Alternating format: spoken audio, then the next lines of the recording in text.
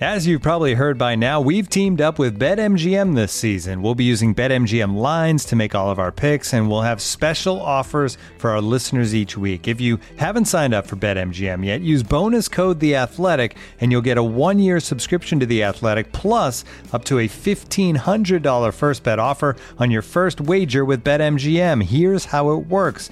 Download the BetMGM app and sign up using bonus code The Athletic. Make your first deposit of at least $10. Place your first bet on any game and claim your voucher for a 1-year subscription to The Athletic.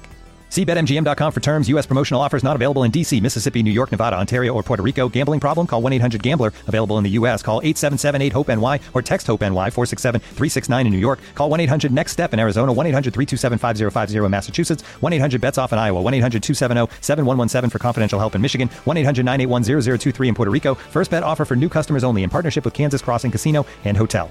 Don't forget, if you haven't signed up for BetMGM yet, use bonus code The Athletic, and you'll get a 1-year subscription to The Athletic, plus up to a $1,500 first bet offer on your first wager.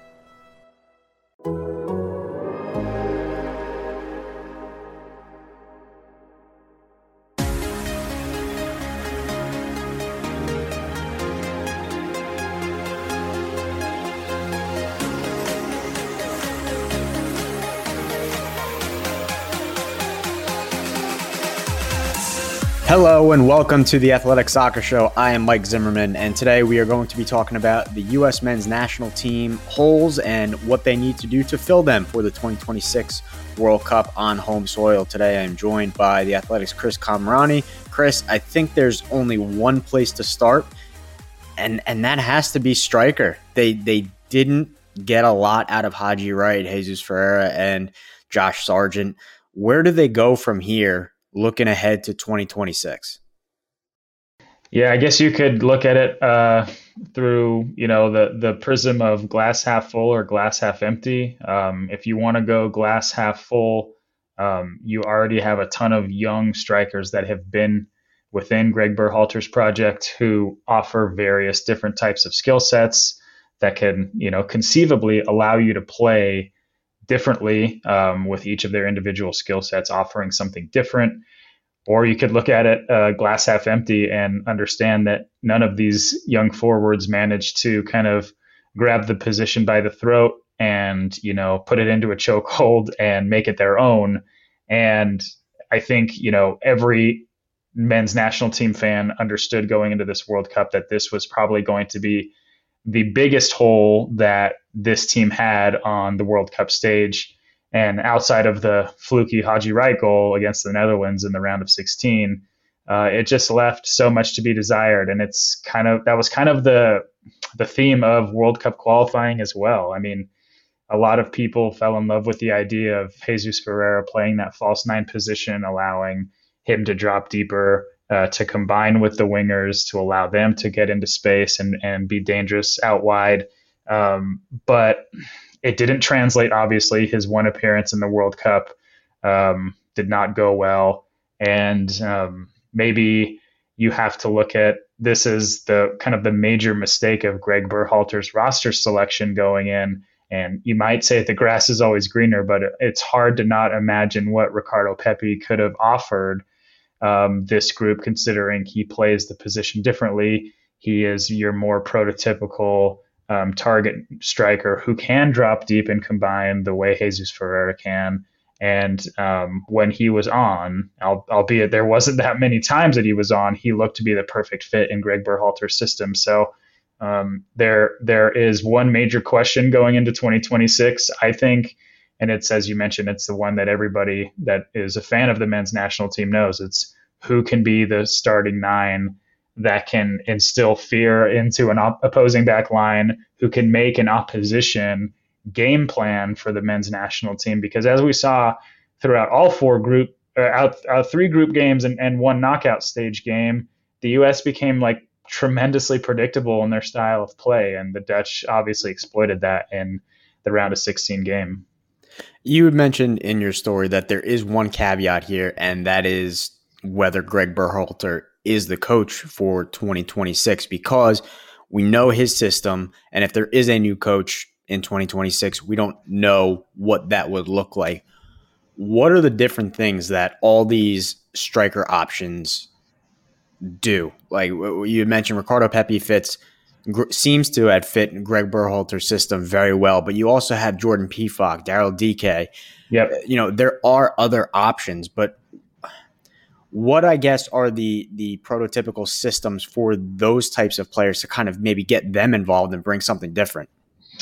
It's a great question. I mean, if we're talking about the way that Greg wants to play, he wants to utilize the deepest position in the roster pool right now, which is wingers, talented wingers who at the moment are the U.S.'s best goal-scoring threats. And I just don't think that's sustainable for a program that wants to make it further than the round of 16 at 2026. Therefore, you have to find a player or players who can come in and evolve themselves. And by that, I mean, I think so many of us like fell in love with the idea of what Ricardo Pepi could be with this group when he burst onto the scene early in the early stages of the last qualifying round.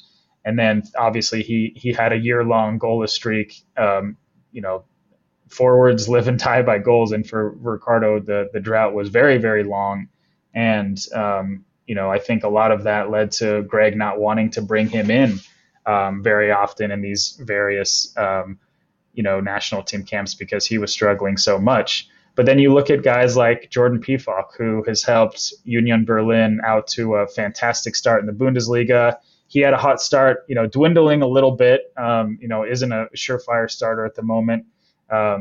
He will be 30 in 2026. I think maybe if I wanted to pick one player that I think could conceivably demand, more of a starring role in Greg Berhalter's system, if Greg is still the coach, I think Daryl Dike offers a tremendous amount of intrigue because of his ability to be kind of a bully forward. He has the body type to, take on multiple center backs. He's tremendously fast if you wanted to get in behind.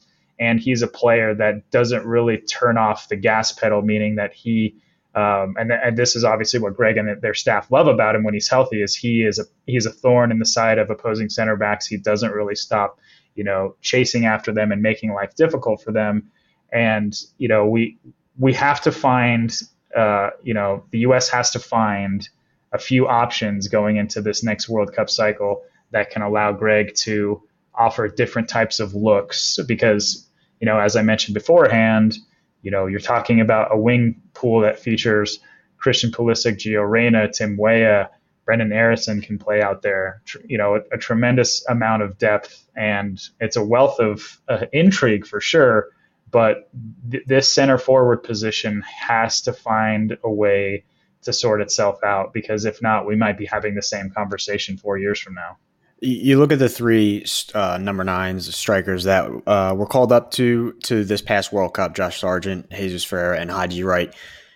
Regardless of who the coach is in 2026, do you see any of those three players as shoo-ins, or is everybody's job on the line and everybody has an opportunity? Or are there any of those three that you can say, I have confidence they'll be on that roster? I think Sargent for me is the one that I think, if he's healthy, will be on that roster, just because he also offers flexibility from a versatility standpoint. We've seen him play out wide at Norwich as a winger. He's played, up top with Timo Pukki in their, 2-forward system at times. He's a player that can play in multiple positions and has proven to be effective in the championship. So, Josh is only 22. He'll still be kind of in the prime of his career 4 years from now. I just have a hard time looking at guys like Haji Wright, who was a surprise add. Guys like Jordan Pefok. I just don't imagine them being around 4 years from now, but who knows? I mean, 4 years ago, we knew Haji Wright as a youth national team player that came up playing with Christian Pulisic and some of these other guys that kind of fell off the map. And here he was scoring a goal against the Netherlands in a World Cup. So it's hard to say right now, but I would say Sargent for sure, to me, is a shoo-in. After that, I think Pepi, it will be fascinating to see what his club position is like, because when he was at Augsburg, he obviously fell out of favor and wasn't playing as much. As soon as he goes to the Dutch league, he starts lighting it up, and it's a perfect fit for his style of play. And I don't know who else will be in the mix 4 years from now. I think DK will be in the mix. But one thing that's majorly concerning, Mike, is there isn't necessarily that next forward coming up through the youth national team cycle. I mean, my colleague Jeff Reuter, pointed out that the U.S. U20s won the CONCACAF championship handily without playing a real forward throughout most of that tournament. So you're seeing a bunch of talented attacking players, but it seems like once again, American soccer is having a very hard time developing the most important position on the field. Well, I think most U.S. men's national team fans saw two big holes probably the past year or so, and that is striker, which we just discussed, and the other one is center back. We saw an aging Tim Ream at the age of 35, who looked relatively good. You can argue was their best center back out of him, Walker Zimmerman, Cameron Carter-Vickers. He'll be 39 in 4 years, so it doesn't look like the U.S. will be able to count on him. The next one in your article is a new generation of healthy center backs. Yeah. We're assuming Miles Robinson and Chris Richards will be healthy, and they're probably going to be the go-to center backs. But who else is on your radar? Will we see Cameron Carter-Vickers? And how important is this a new generation of center backs for this men's national team? Yeah, it's paramount. I think you have to look at what Walker Zimmerman did during this past cycle, and you have to give him a tremendous amount of credit for stepping up and being a leader. But he was exposed at times on the world stage against world-class opposition. And I just think going forward, you're going to need 3 to 4 younger, faster, more dynamic center backs who are good with the ball at their feet, as Miles Robinson and Chris Richards are. But unfortunately for them, they got the injury bug at the worst possible time. Miles Robinson tearing his Achilles, Chris Richards just not being able to get on the field for Crystal Palace and missing out on Greg Berhalter's roster. I think those are two of the guys that I think I would, pencil in as at the moment, the odds-on, starting pairing at 2026.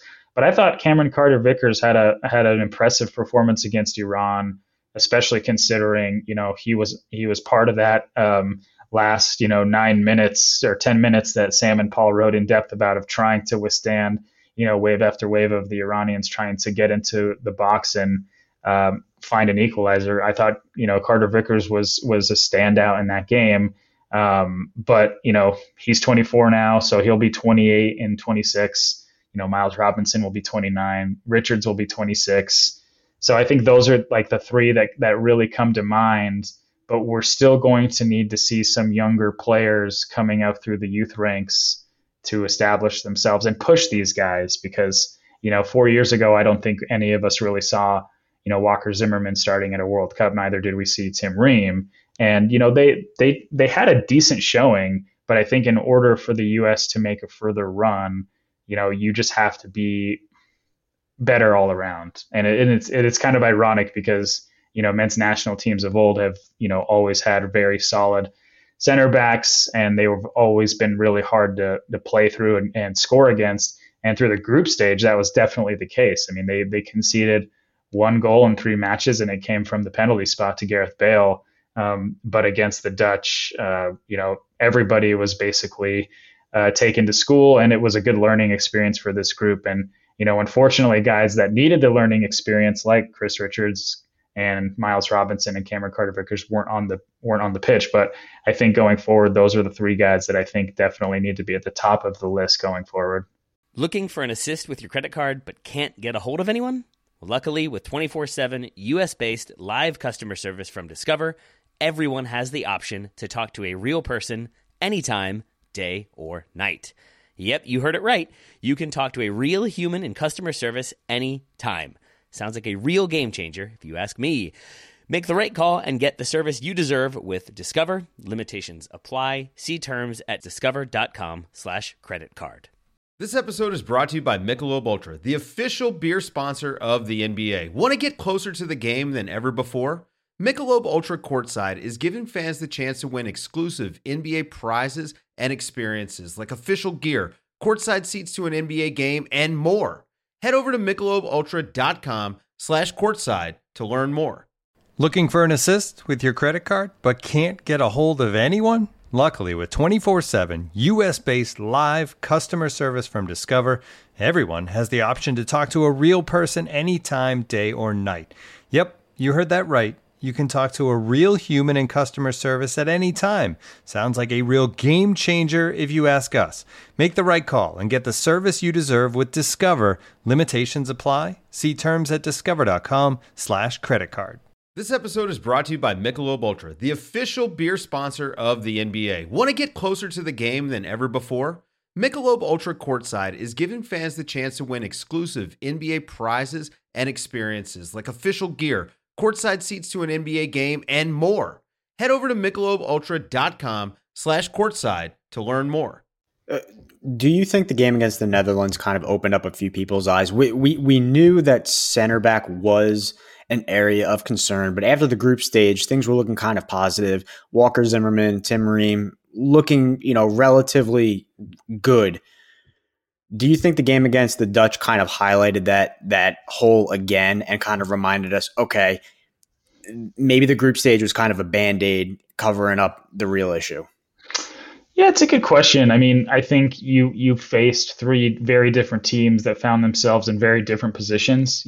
Wales was always going to challenge the U.S. to come out and break them down, and the U.S. did once, and after that had a very hard time doing that. The England game was very odd because, England seemed to be kind of chugging along at 40 or 50% and didn't really want to open things up.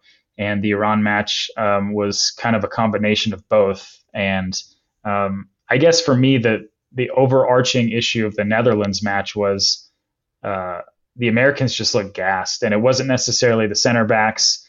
It was the outside backs. It was Serginho Dest trying to take everybody one-on-one. Anthony Robinson looked like he had no legs left. And the midfield, Yunus Musa, Tyler Adams, Weston McKennie, you could tell that they were just not at 100%. And I understand that it's a World Cup and you have to figure out a way to get to 100% within your 3 or 4 day window after you play.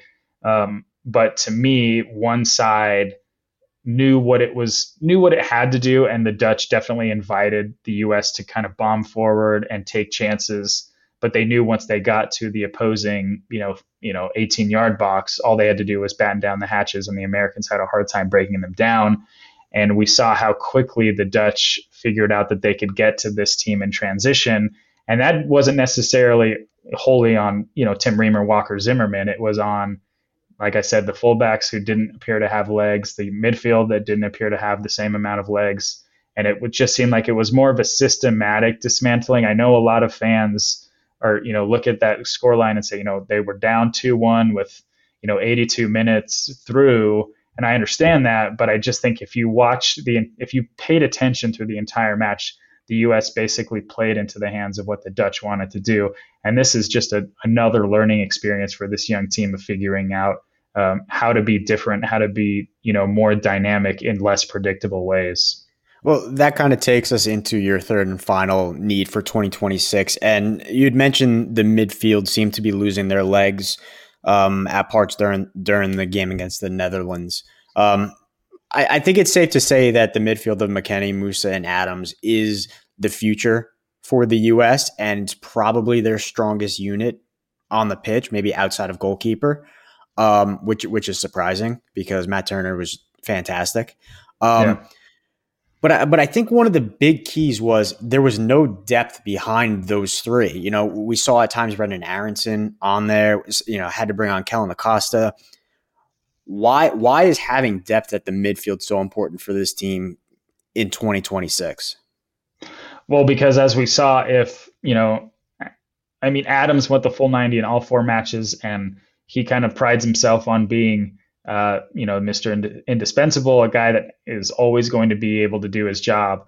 But you could even tell in that opening goal when Memphis Depay got away from him, He just didn't have the same amount of get back that he usually did. And, Weston McKennie, we knew he was carrying a little bit of an injury coming in. He hadn't played a lot for Juventus, so it wasn't a surprise to see him not go the full 90. I thought Yunus Musa had a great tournament, but he looked nowhere near the way he did against England or against Iran in that match against the Netherlands. And I just think going forward, Greg or whoever is the manager has to figure out a way to, interchange certain pieces in that midfield.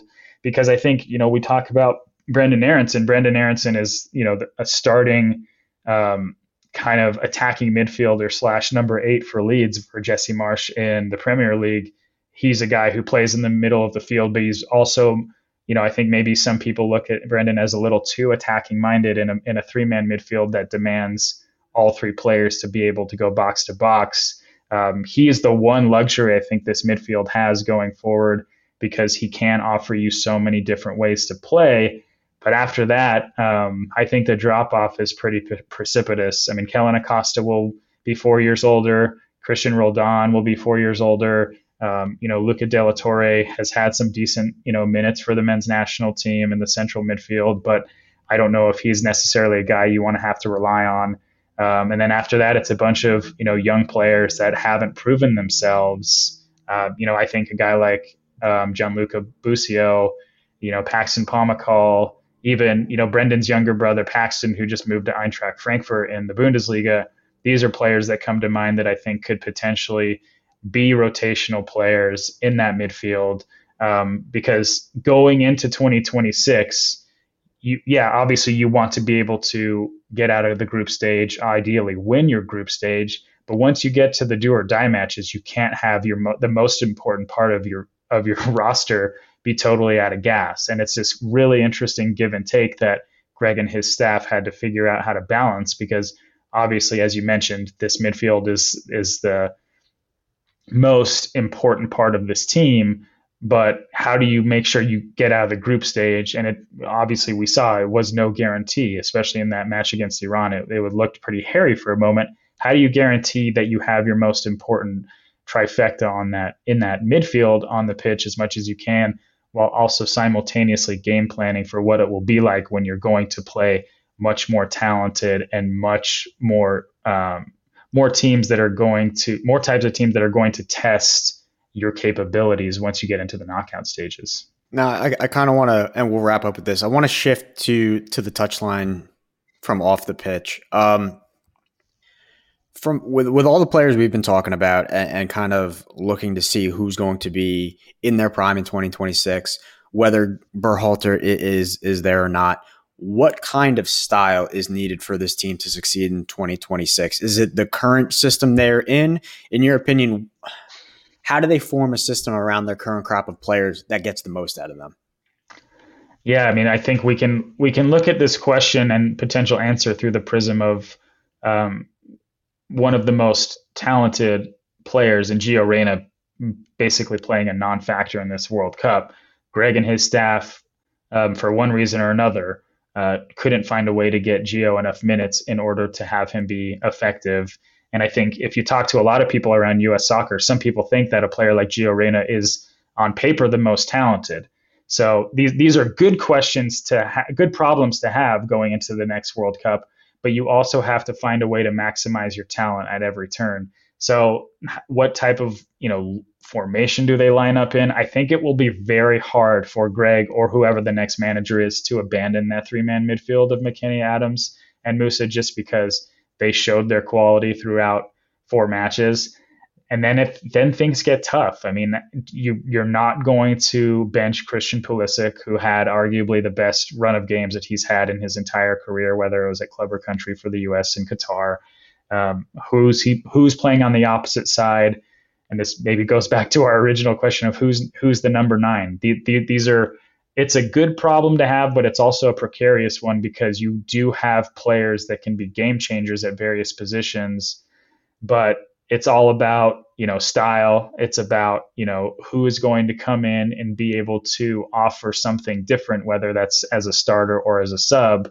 And I just think that was something that Greg and his staff failed to capitalize on throughout these 4 matches was, the match was always yearning for something different when it stalled out in, whether it was when Wales turned the tides in the first match, when, the US were very close to breaking through against England. And then against Iran, I think a lot of fans were frustrated that Greg and his staff decided to, batten down the hatches with 11 minutes to go against a side that, is no pushover, but it's a side that I think if you look at, the US, out talents them across the board. It's a team that the US should have been able to put away. And I think for me, the answer to that question is going to be told.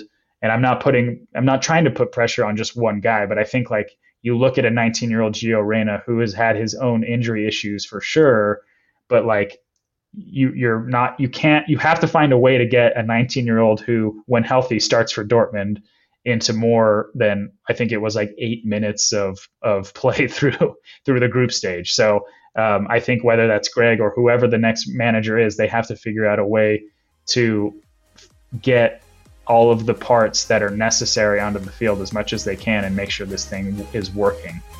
Well, the good thing about all these questions is that we've got 4 years to hopefully find these answers.